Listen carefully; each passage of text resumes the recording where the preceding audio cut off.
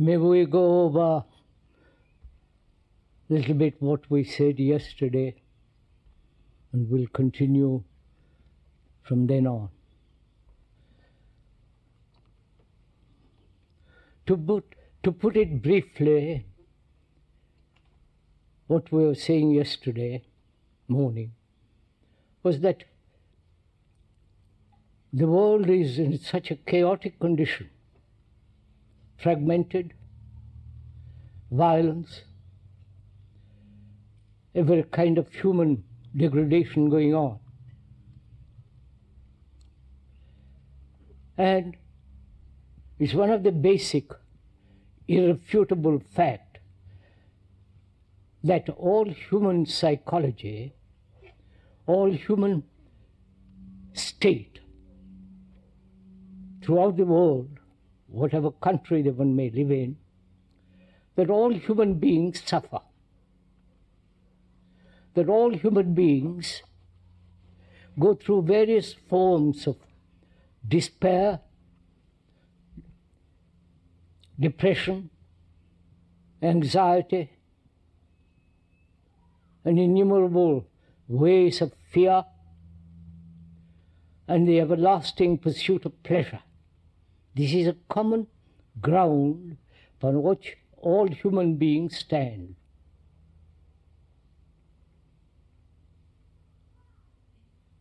This one must see very clearly,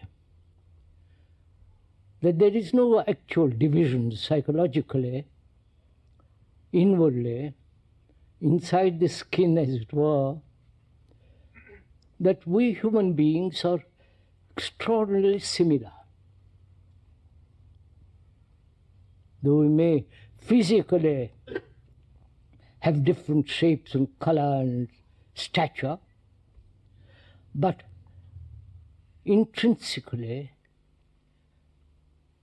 we are the mankind.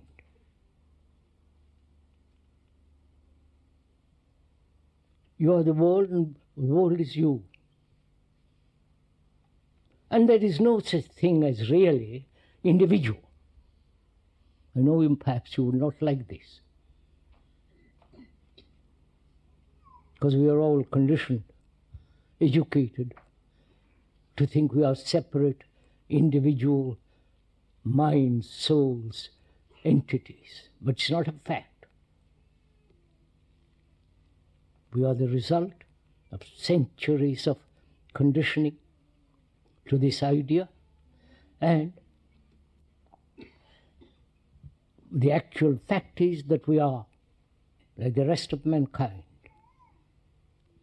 Our brains, though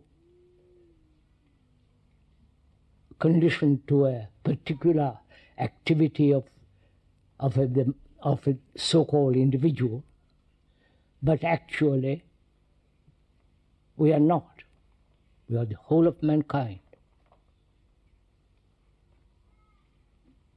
And we said yesterday, when we actually realize this fact, which is irrefutable, we may logically tear it to pieces, but it is so. And then one asks, what is our responsibility? Not only to our own particular family, friends, and so on, but to the whole world, to the whole humanity of which we are. What's our responsibility? Do we see it? Do we act as a whole human being, or as a fragment of that totality? A fragment that's dividing itself all the time into nationalities, cultures, religions, various sects and gurus and all that business. And our brains, our mind, our hearts are actually the expression of the world in which we live. The society which we have created with our violence, greed, anxiety, uncertainty, confusion, longing for some security, both physically and psychologically. And we have created such a society which is obviously corrupt. And this corruption, as we said yesterday, comes into being when there is attachment to any particular country, idea, belief, dogma, and so on. Where there is attachment, there must be corruption. I think this also is an obvious fact. If you are attached to a particular symbol, to a particular image, that must inevitably bring about division and therefore conflict and corruption, which is seen all over the world. And so that's what we said yesterday, more or less. And also we said, realizing all this, which most of us do if you are at all watching, observing what is going on in the world and also within ourselves,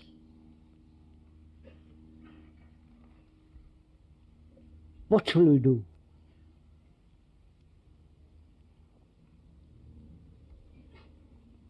We observe this, we see it, we know it, we feel it, and yet we seem to be incapable of breaking through this.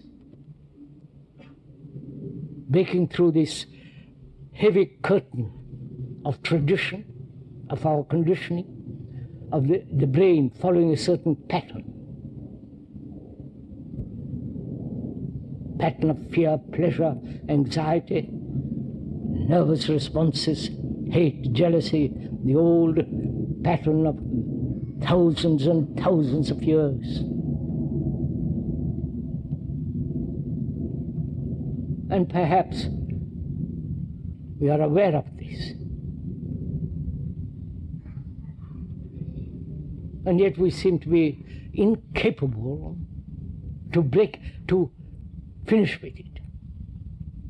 Because we are the result of many, many thousands of generations who have lived in the same way as we are living now, perhaps a little modified, a little more comfortable, a little more sanity,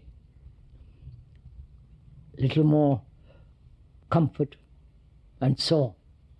But inwardly, we are almost like the 1,000 past generations. So the question arises from that. Why is it that we don't change? Change not only superficially, but deeply, profoundly. So our way of looking at the world, looking at ourselves is entirely different. A way of living which is not a series of continuous conflict, misery, struggle. Why is it we human beings who have cultivated such an extraordinary technological world, with all its destructive and perhaps some of its sanity, why is it that we, as human beings, who are supposed to be somewhat intelligent, educated, sophisticated, why is it that we do not radically bring about psychological revolution?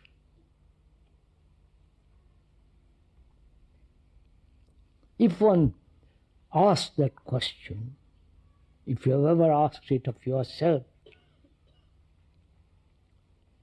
and find that you're caught in your own experiences and the images that one has created, not only of the world, but of the so-called religious mind, which is essentially based on images and symbols and superstitions and hopeless illusions.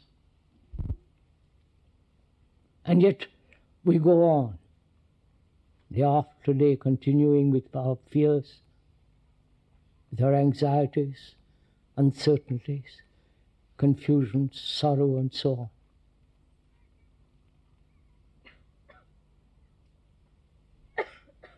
As we also said yesterday, we are thinking together. We are investigating together. It's not that the speaker is laying down any principles, any ideas, any conclusions, or doing any propaganda of any kind.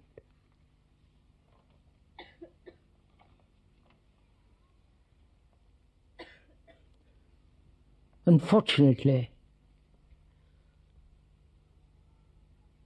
we have been accustomed or trained or accepted that we cannot solve these problems ourselves.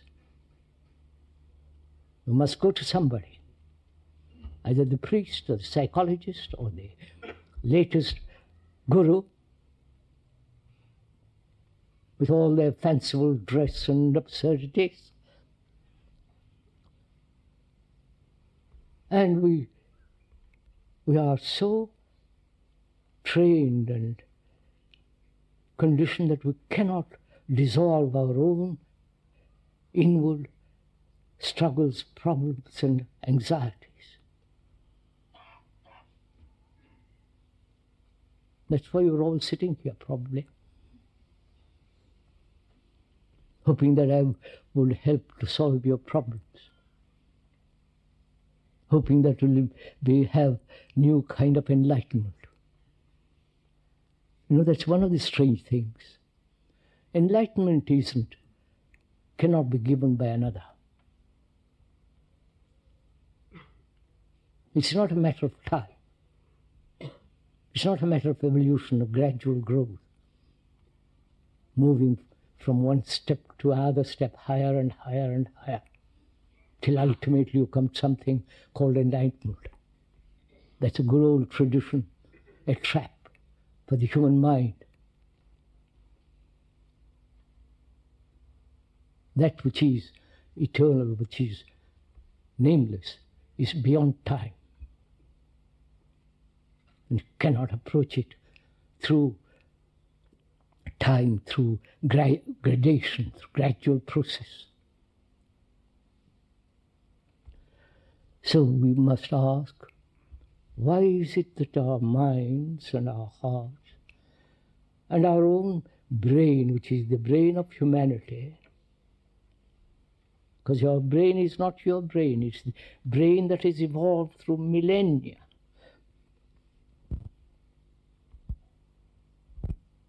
And that brain has followed a certain path, certain routes, certain attitudes, and so on. And as the brain is the most important factor in our life,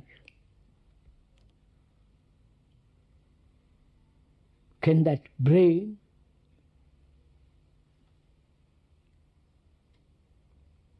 change itself completely?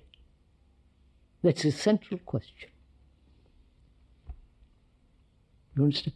We are thinking together. You're not listening to me. We are like two friends talking together.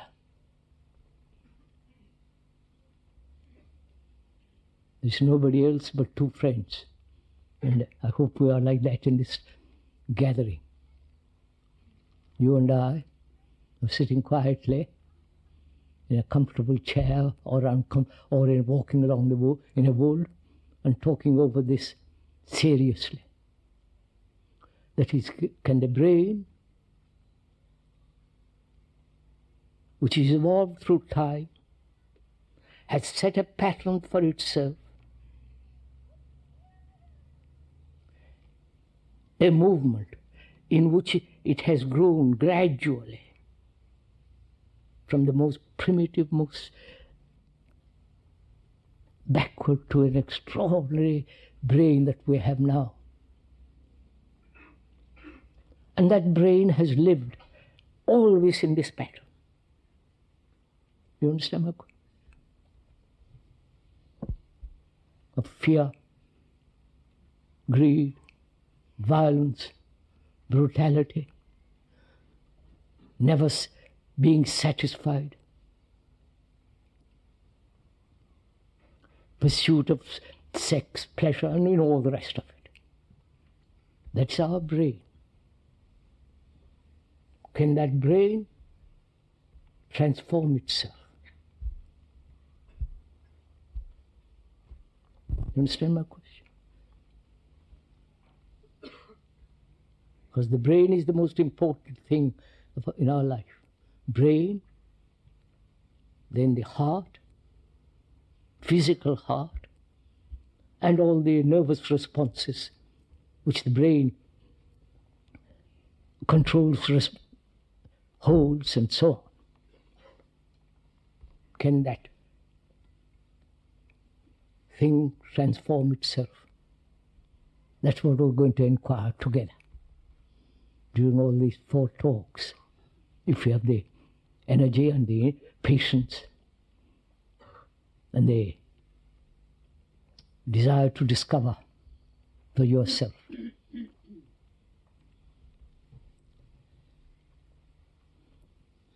One of the factors of this brain and mind is that it is controlled by desire. Right? Desire with its will. Will is the essence of desire.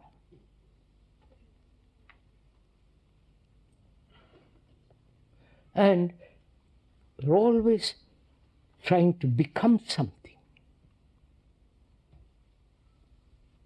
Like the clerk trying to becoming manager, the bishop becoming archbishop, and the cardinal, and ultimately the pope.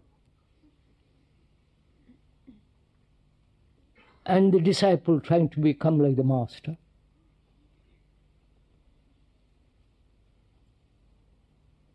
So this constant movement to become something.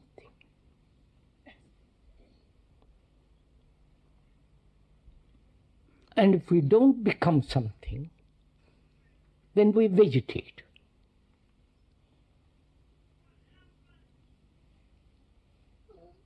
So that's one of the factors which we have to go into. Whether there is any becoming at all.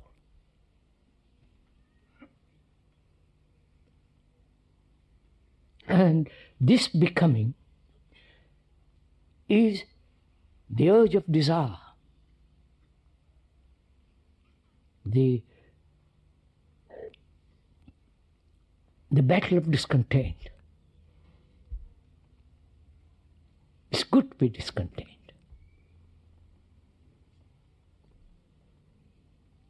With everything around one, including with the speaker.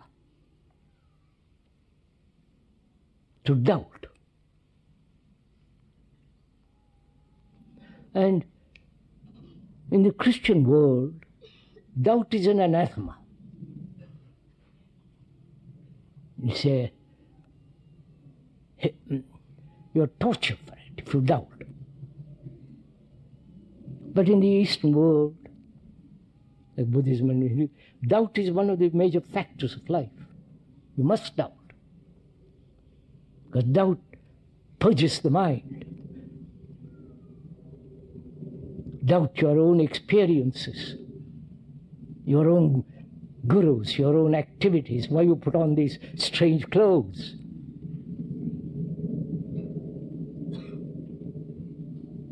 So doubt not only the experience, doubt the nature of desire, why one is caught in this. Because we are trying to find out But it is possible to transform the mind. Not through more knowledge, not through more experience. Knowledge is always incomplete. And experiences are always incomplete, naturally.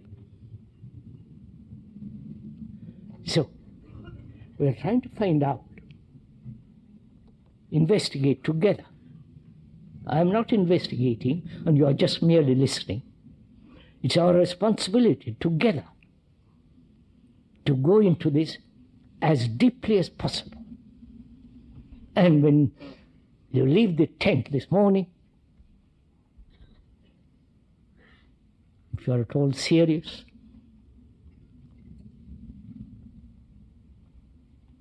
to discover for oneself that it is not only possible, it actually can take place. This is not a hope, an idea, a concept, an illusion. An illusion that's satisfying, but to discover for oneself, without any persuasion, without any reward, without any punishment, without any direction, which means without any motive, which is very, you following all this? Without any motive, to discover whether it is possible to totally transform the brain and its activities. Its activity is the movement of thought.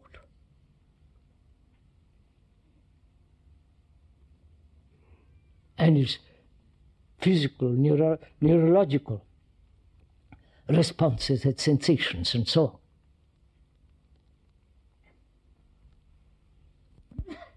When this question is understood, that we are together investigating, and one of the factors of this investigation is that the movement of desire is constantly not only changing, but trying to move, trying to become something more and more and more and more. Right? It's not what I'm saying, it is so. If you go into it, you will see it for yourself. So one has to ask, why and what is the nature of desire? Why man has always, from the very beginning of time, is caught in this thing.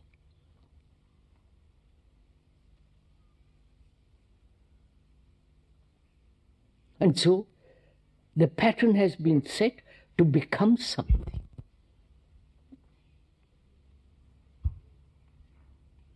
Which we are all trying to do all the time. I'm not so good as I was, but I will be.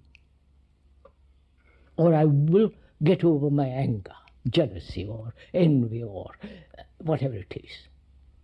Which is the constant movement in time to be something.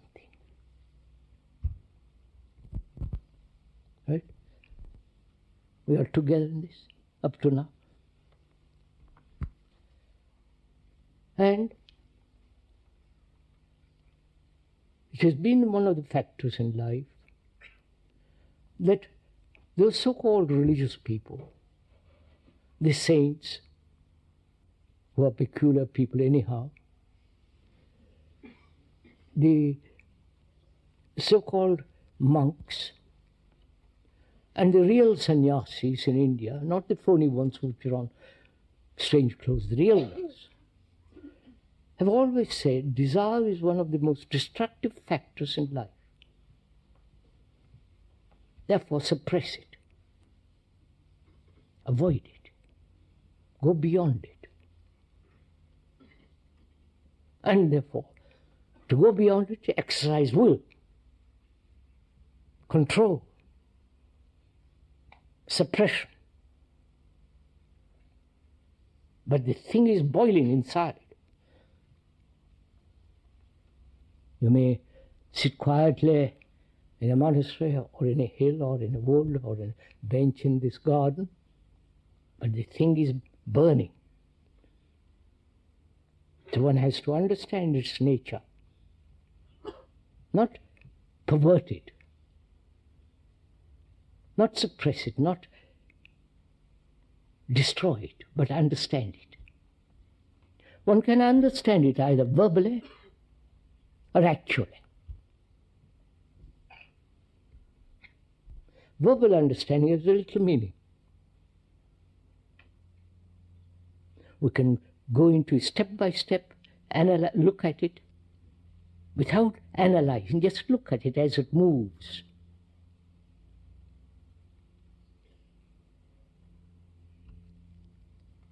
Then one begins to have an insight into the whole problem of desire. I'm going to go into the question of insight presently. Because as desire is such violent process, controlled, shaped, but it is tremendous vitality it has.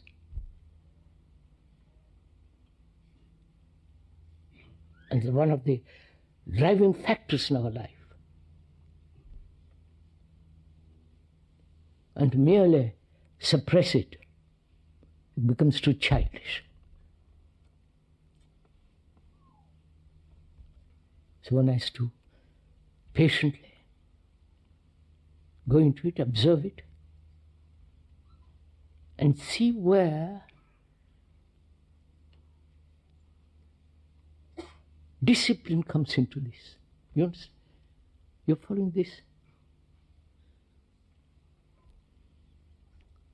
And we'll go into it. Desire has significance and vitality only when thought creates the image. Right? The seeing of the blue shirt or the blue dress in the window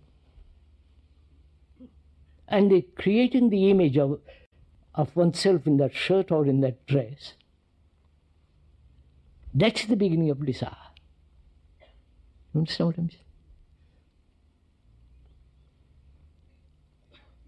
Right?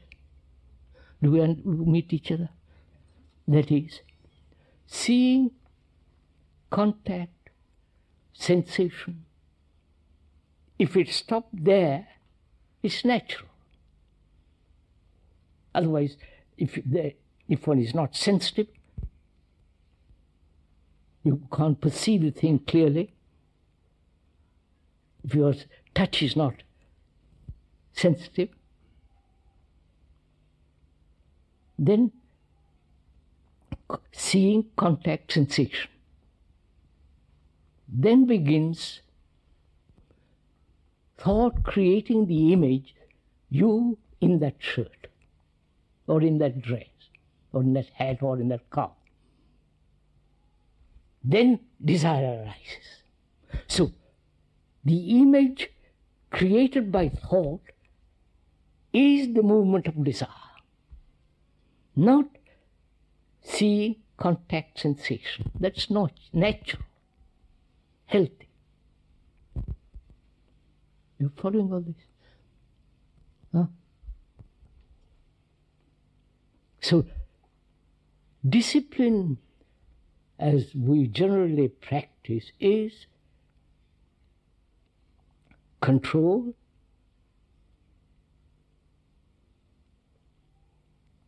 accepting the authority of a pattern,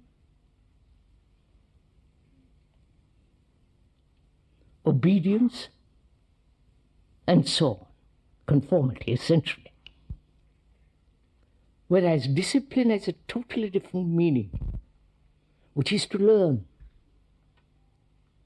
It comes from, naturally, we all know English, comes from the word disciple, to learn. Disciple is one who is learning not from a master, from a superstitious guru, But learning, to learn means to observe.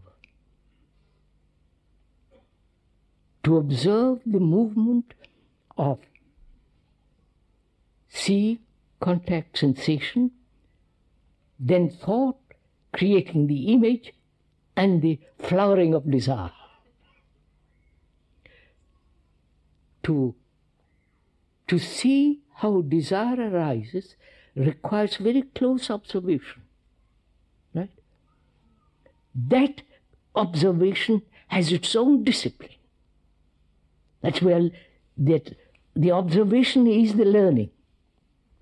I wonder if you catch what I'm saying, right? Can we go on? Thank God, somebody can say yes.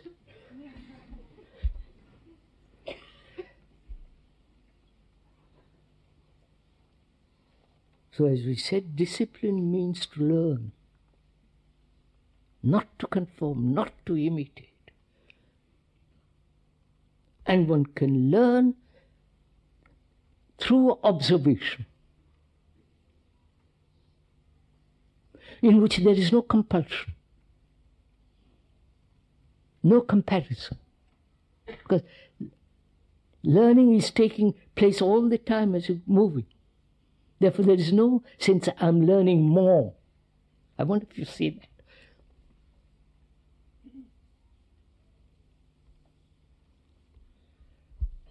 So we can see now that the learning the movement of desire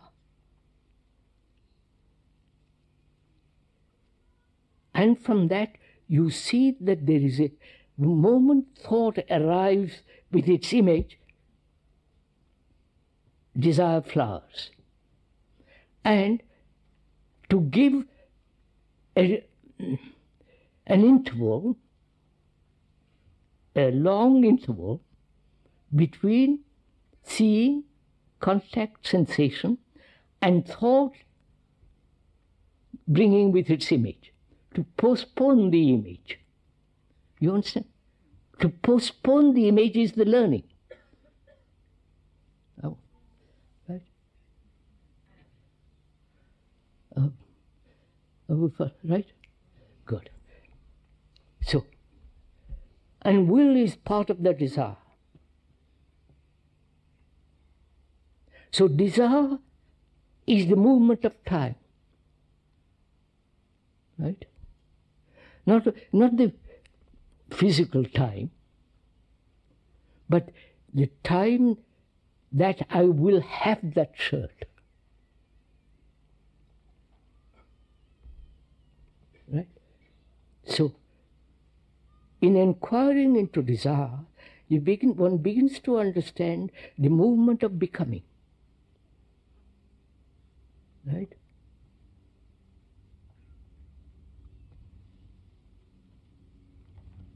That is there duality at all? You understand my question? Please, it's related to what we're talking. It's not something irrelevant. It's related directly to desire.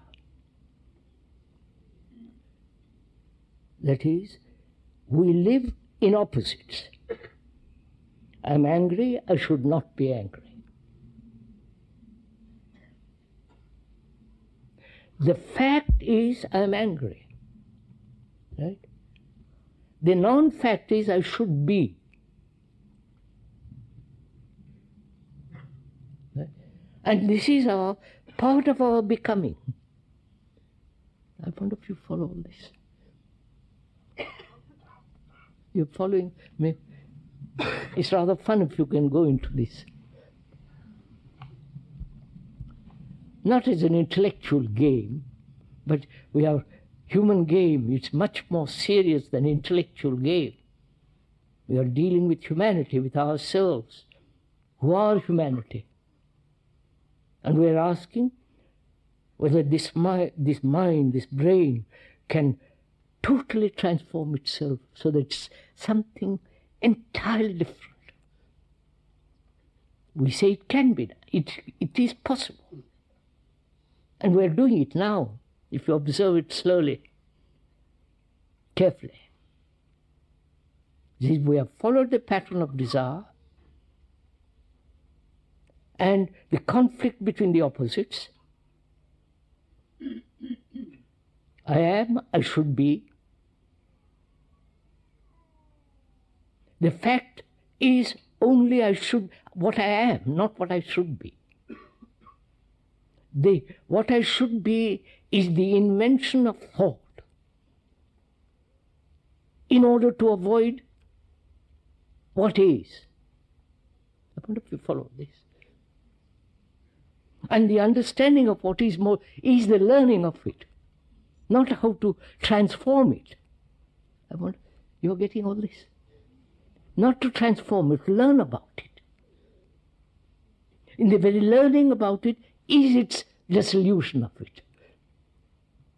Is its radical change.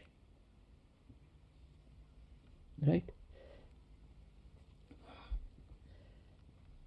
So we say it is possible. And if one has this insight into the whole nature of desire,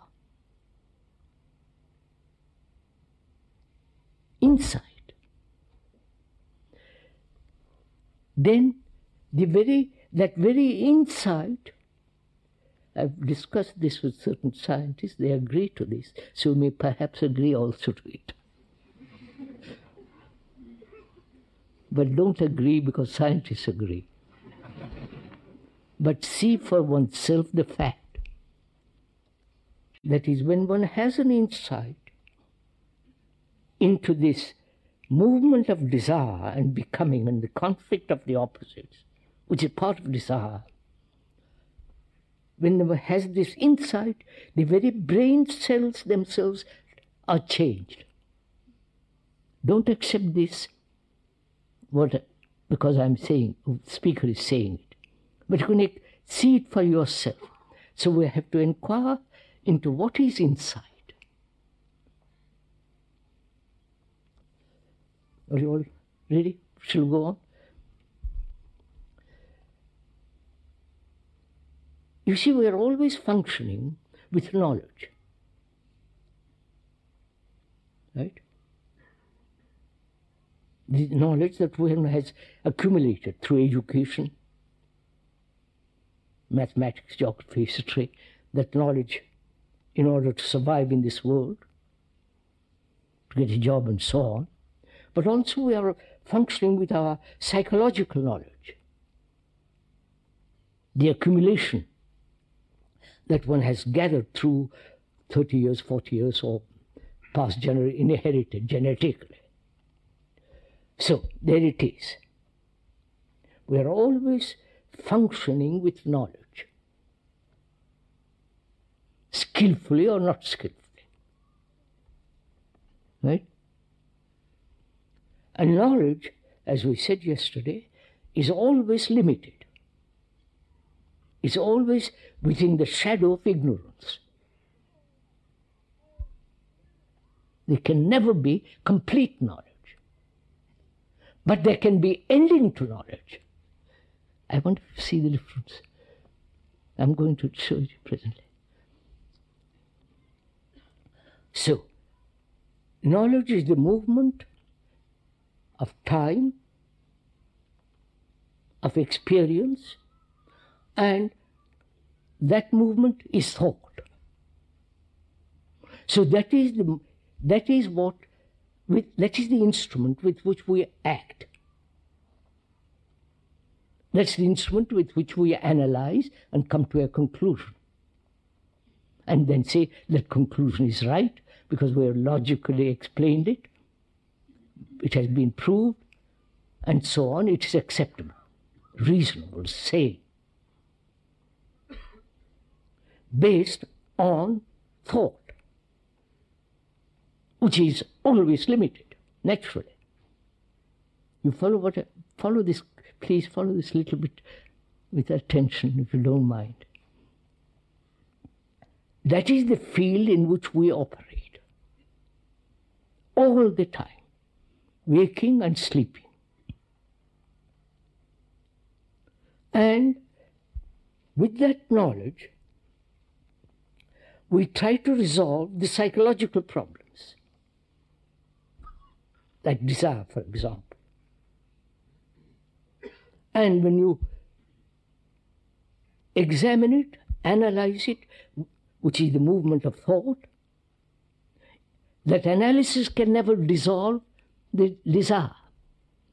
It can modify, it can be controlled, it can be given a different direction.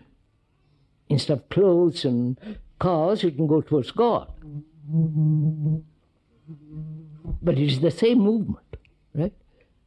God, you know God.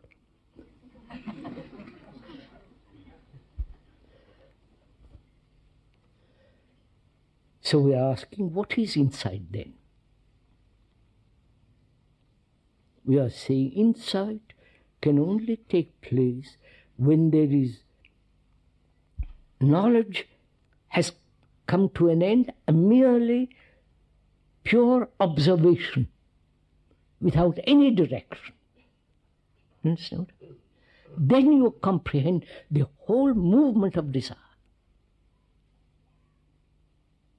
When you say I have an insight into the technological problem, an engineer or an electrician or a computer expert, he has certain insight.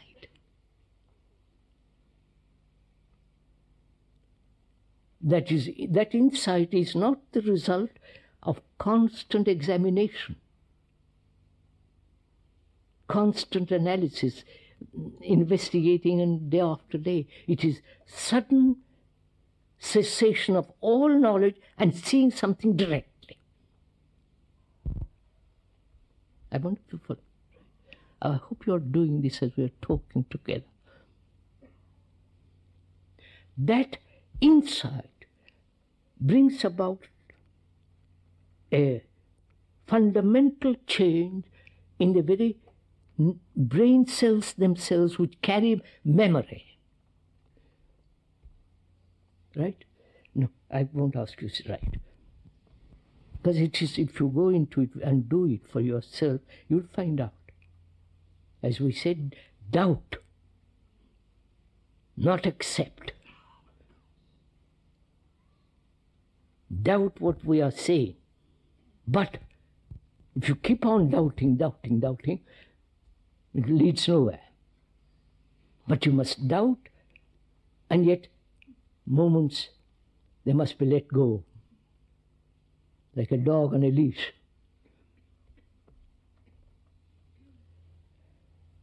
So, in the same manner, one of our factors in life is relationship.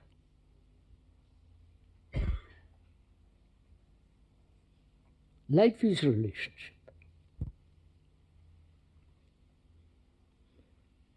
Whether one lives in a monastery or ordinary life, life is a movement in relationship. In that relationship, there is constant struggle. Man, woman, you know the whole business. And apparently, we have not been able to solve it. Which is again is a factor. Right? So many thousands of divorces. Moving from one man to another man, another woman, you follow? Trying to find some kind of satisfaction, fulfillment, all that business. And that's what we call relationship.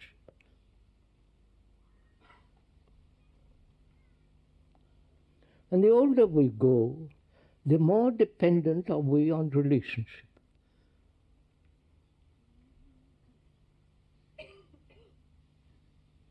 And in that relationship, there is always you and me. The two separate entities trying to be related. You understand the absurdity of this? Which means, why is there this division?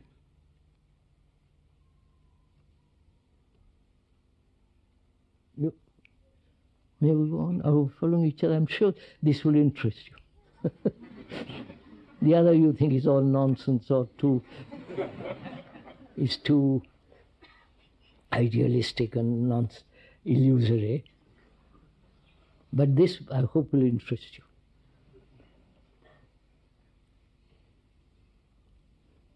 Strange world, isn't it?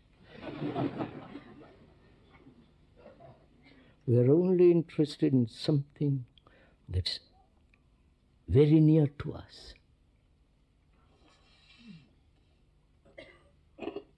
Something that's biting us. But we are not interested in the global thing, in the whole human existence. So we are reduce all this enormous life and with all its complexities into a little thing.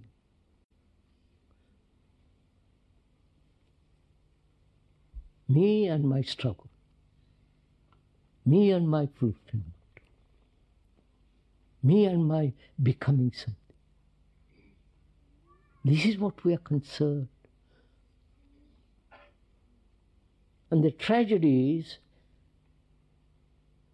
you never solve this unless you have understood the wholeness of life. And the beauty, the greatness, the sublimity of the wholeness. Which is the man, which is that you are the entire humanity. You understand this? You leave the tent and go back to your little backyard.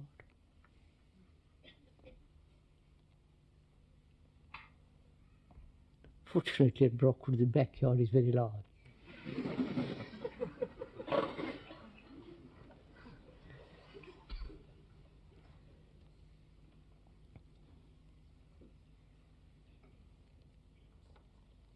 As we said, one of the factors is relationship.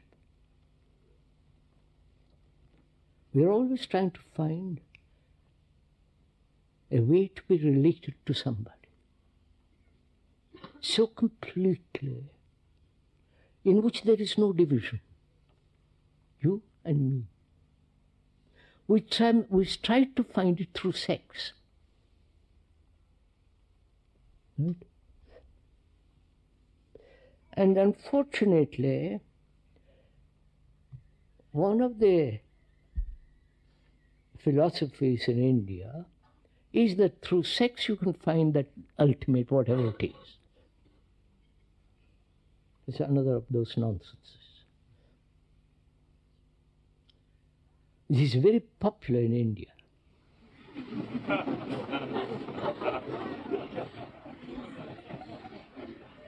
And that's why all these followers go after their gurus in India.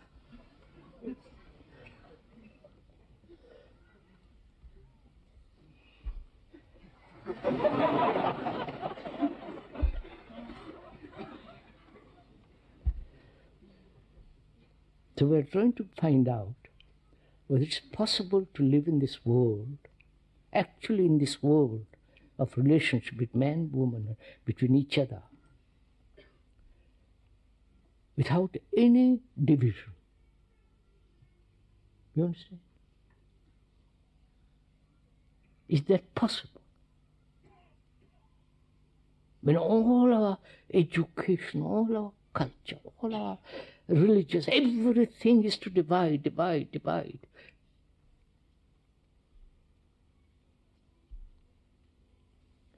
Now together we're going to investigate this. And in this investigation, you are taking part. You are sharing in it. It's not the speaker is investigating, you kind of agree or disagree and then go off. But together investigate it. What makes this division? Apart from the superficial physical division, we're talking about psychological division, the inward sense of me and you, we and they.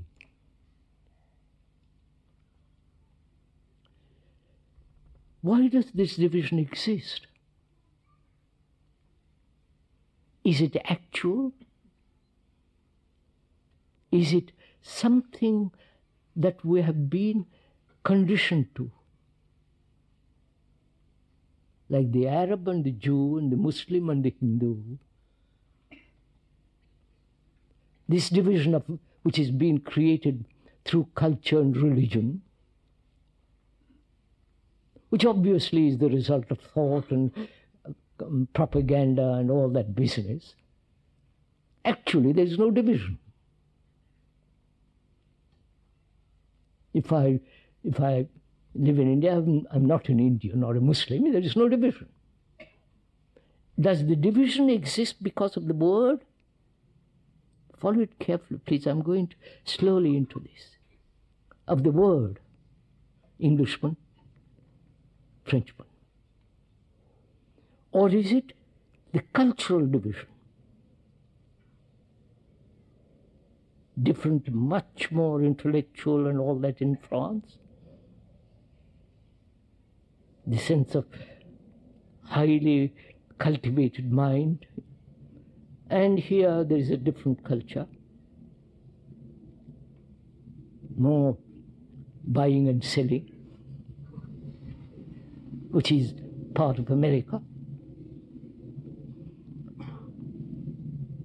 Or is it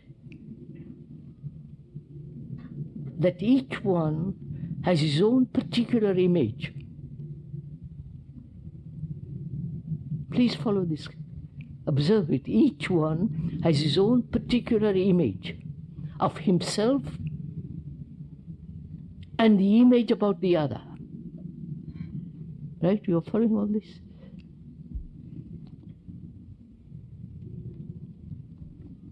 Right?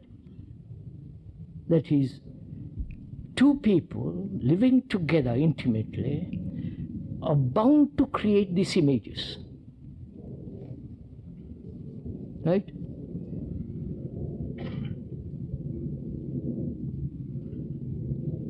I've lived with you, and I inevitably, day after day, the monotony of it, the familiarity, the remembrances, the hurts, the flatteries, the encouragements, all that's going on, that inevitably must create the image. Right? So I create an image about you, and you create an image about me. So this relationship is between the two images. Sorry to be so... And this is what we call relationship. Actual relationship doesn't exist. I wonder if you're following all this. So is it possible to live together without a single image? You understand my question?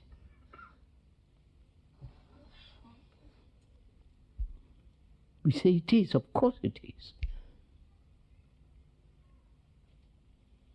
Otherwise there is no love, there is no, you follow? Then there is conflict. Division invariably brings conflict. British and French and German.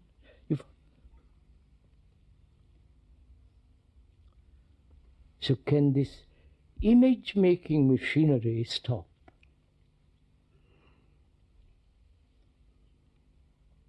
We are investigating together. Now, why does the mind, thought, create the image? You understand? You have an image about your husband or your wife, girlfriend or whatever it is. Why do you create an image? Is it because in the image there is security? Not in the person. Right? I wonder if you see this. I'm not being cynical. I'm just pointing out facts. So, how stupid all this is, isn't it?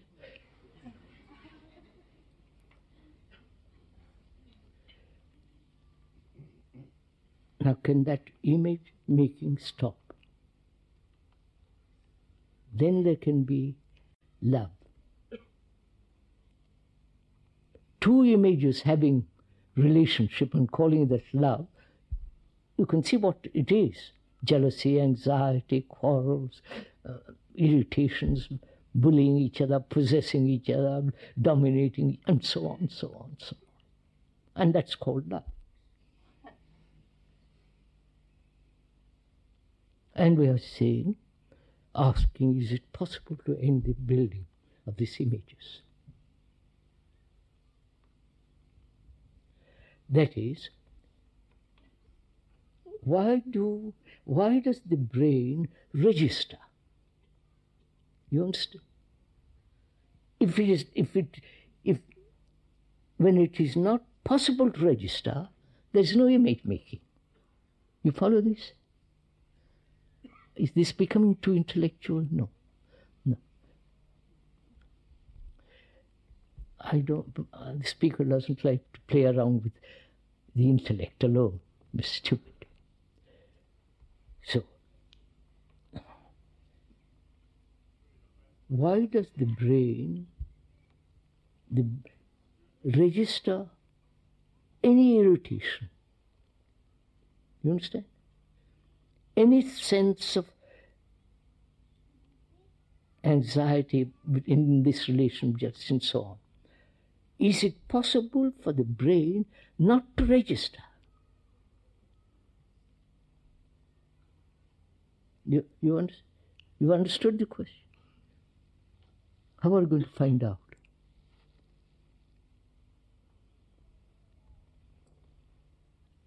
You flatter me or insult me, which has happened both. And why should the brain register the insult or the flattery? I mean, if one is called an idiot, immediately it's registered. The registration takes place only when you have an image about yourself. I wonder if you capture this.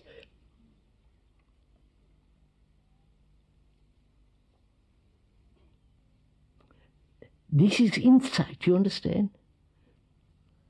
So that insight into the whole question of relationship, which is based on images, those images are dissolved. Insight dissolves them.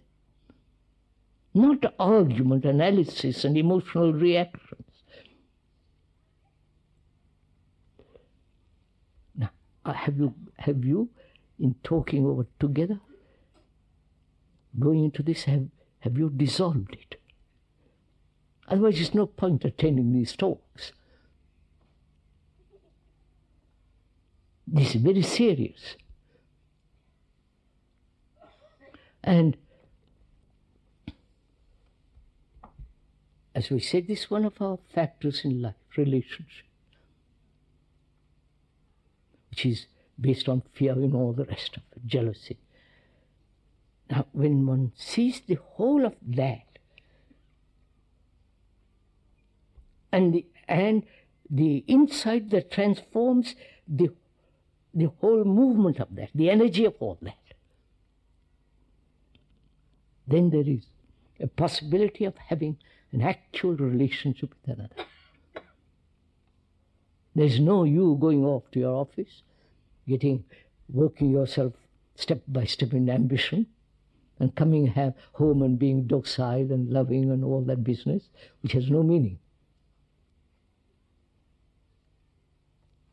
You understand all this? We've spoken for an hour. Shall we go on?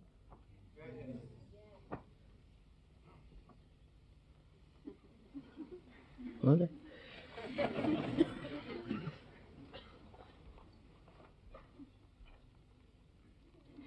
See,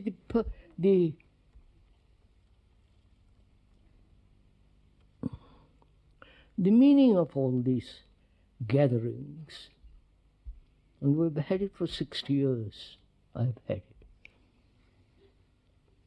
Either you play with all this and come back next year and say, let's play the same game again. Or talking over together, seriously as we are doing now, you see for yourself the depth of your own perception into yourself, unaided by another. You see it in yourself, the whole movement of desire and relationship. And when you have an insight into that, your life is transformed vastly.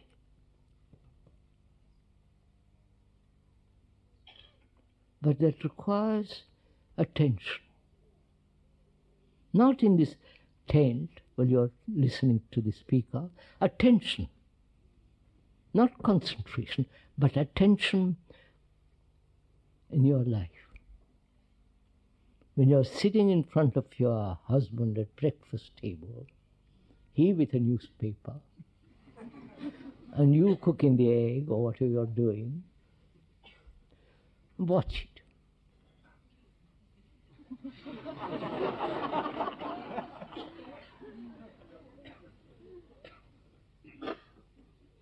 You understand? Actually, the terrible reality of no relationship, except sex and all that, but actually there is none. So you are, by your own action, you are living a solid, isolated life. Do you understand what I'm saying? How can an isolated entity love?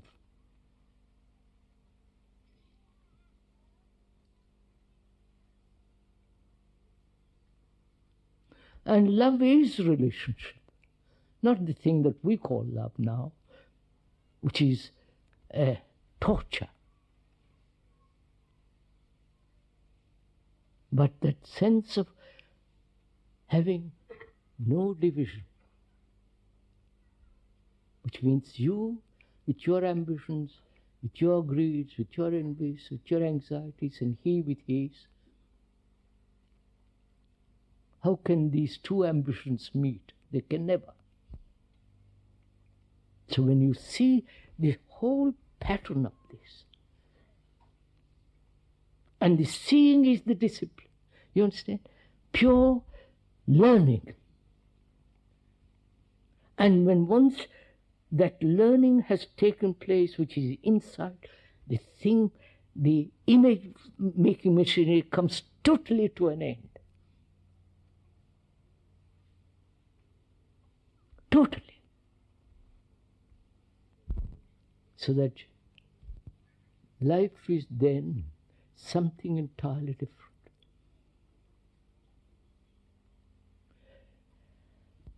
I don't know if we have time to go further into this question of becoming. You understand? This is it. Desire, relationship. In both is to become. I wonder if that's what our whole way of life is, that to become something. You've heard relationship and the division exists as long as there is that image. Now, natural response would be, how am I to get rid of the image? Which is to become something else. You understand? Not the understanding of the nature of images, who builds it, go, learn about it.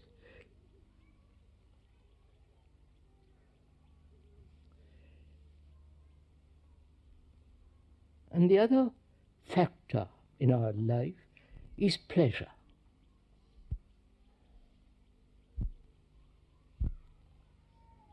And this pleasure is the most isolating factor. Sorry.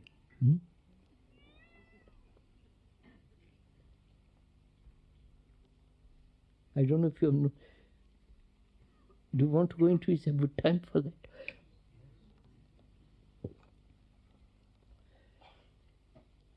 See, our life is a constant movement in isolation.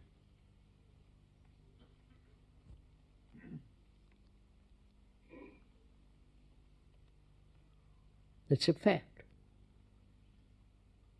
Each one of us is so occupied with himself, with his ambitions, with his lack of fulfillment, with his progress, with his, this self-centered activity is isolating. Building a wall around yourself and then stretching your hand over the wall to another.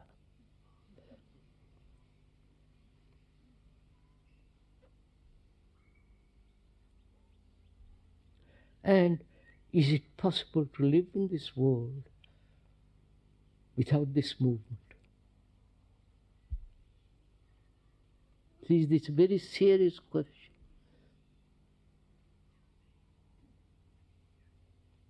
Never, we're always seeking fulfillment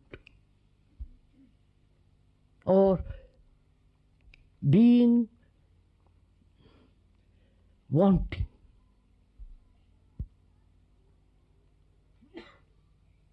Dissatisfied. Discontent is good.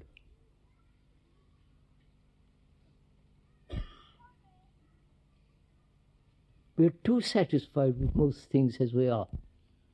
We accept our politicians, our preachers, our authorities, and I hope you haven't got any gurus. If you have, you accept them and their foolishness, and so on, so on. We are so easily satisfied and smother this flame of discontent, right? Discontent is a factor. The more it burns, the clearer the mind becomes. But we are so easily satisfied, gratified.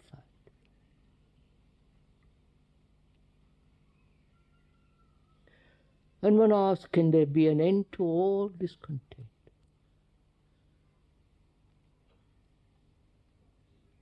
Because part of this discontent is fear.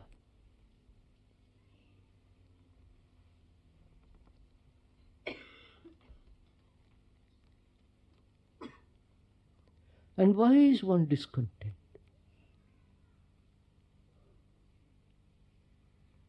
This longing for something which you haven't got, right? Longing for some happy relationship where you can have some peace of mind. That is, where there is discontent, there is always the search for content. You understand all this? Move, please, let's move together.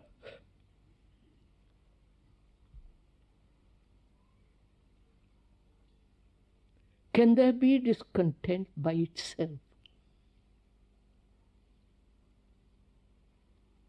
Or is it always associated with something?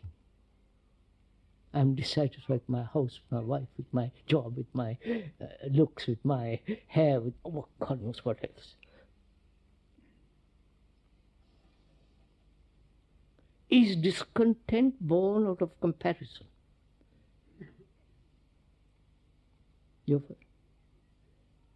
Why do we compare? I know it's said through comparison is progress and all the rest of it. But the idea of comparison, you only compare with something that you haven't got. Right? I wonder if you follow. And this comparison is always a battle, a struggle. And part of this discontent is comparison. When there is no comparison whatsoever, psychologically or even physically,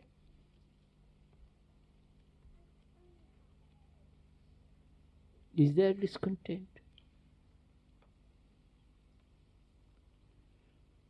What is discontent in itself, per se?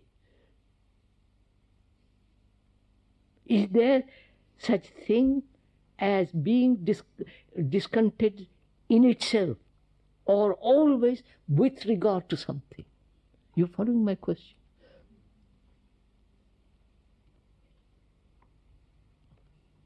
Unless we understand this, we will not only discover the nature of fear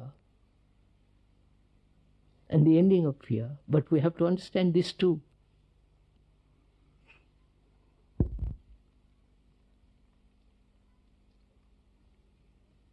I mean, all this commercialism is comparison. More, more, more, more. Which is different from need and so on. We won't go into it. So, can the mind be free of all comparison?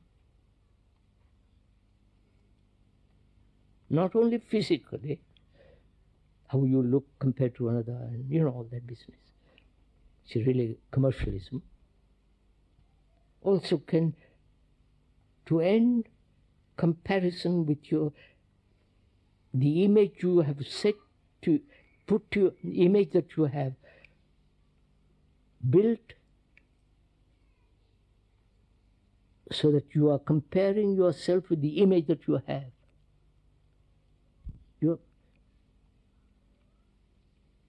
Can you end all that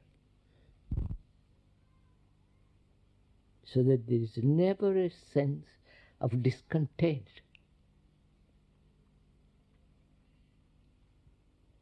Which doesn't mean you are satisfied, which is the opposite. But the understanding, the learning about discontent, it's a flame, it's something that you must have. But if it's not understood, it destroys everything. And in that also is a question of fear. Now it's 1:45, we better stop today. We'll deal with it tomorrow. Not tomorrow, next Saturday and Sunday.